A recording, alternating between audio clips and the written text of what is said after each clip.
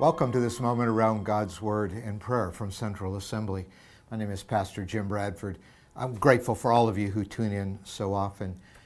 And I know time is always of the essence, and it's always easy to maybe log out once we get to our moment of prayer. But if you are in need of healing today, I just ask you to hang with me through that time, because I want to pray for you, for healing, for God's intervention. And our prayers are going to be rooted in an incredible reality that is predicted hundreds of years before it actually happened, the crucifixion and resurrection of Jesus. And as we continue in our last week now out of Isaiah, we come to the most amazing passage of Scripture in Isaiah 53. Isaiah is writing about the suffering servant. The suffering servant. It turns out, from the New Testament writers who quote this passage extensively, it turns out that it's a prediction of Jesus, the Son of God, not coming only victoriously, but coming as somebody who walks the depth of our pain and our brokenness. So verse 3 of Isaiah 53, he was despised and rejected by mankind. A man of suffering, talking about Jesus here, predictively.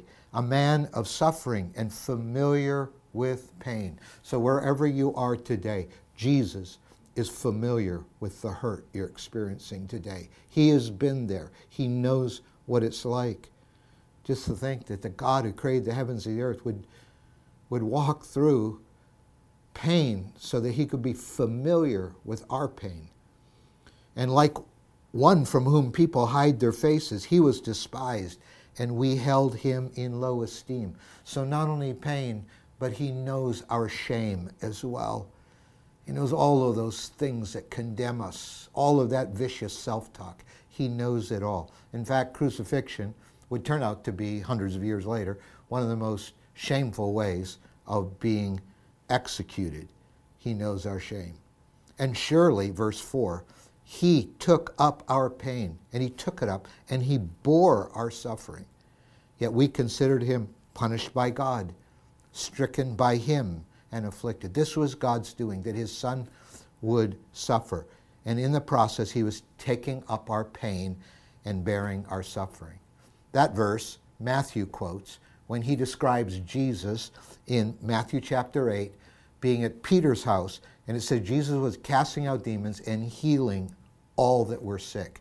And then Matthew quotes his verse when he said he took up our infirmities. Jesus was healing people to fulfill what Isaiah said right here, that he took up our infirmities and bore our diseases. And the reason he would do that was he was on this larger mission, not only to take away our pain, but to restore a relationship with God. That's why in verse 5, the next verse, he was pierced for our transgressions. He was crushed for our iniquities. The punishment that brought us peace was on him, and by his wounds we are healed. First Peter in that letter picks that up, and he quotes that verse and the next verse when he said that he bore, Jesus on the cross, bore our sins in his body on the cross so that we could die to sin and live to righteousness, and by his wounds we are healed, quoting Isaiah 53 directly. And Peter continues on by quoting the next verse. All we like sheep have gone astray. Each of us has turned to our own way, and the Lord has laid on him the iniquity of us all. That's so that we could have the barrier between us and God removed. And in his pain and suffering, he took up our pain and suffering to make the way for healing.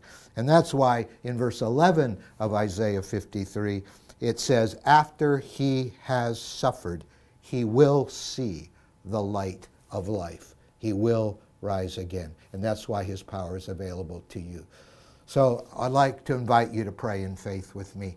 We're going to pray for healing wherever you need it today. In the mighty name of Jesus, we thank you for the healing power that's rooted in Jesus suffering and dying and carrying our sin for us and making a way through resurrection life for us to know you, Lord.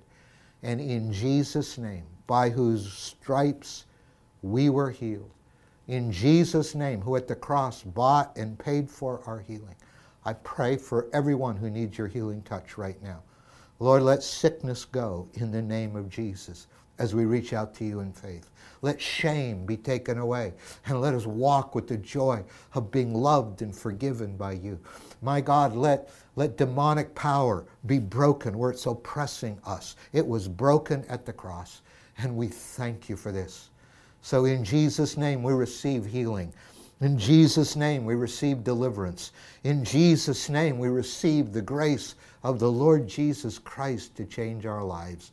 We look to you and thank you that you are the healer and your name is powerful and mighty, Lord Jesus, to do what you bought for us on the cross.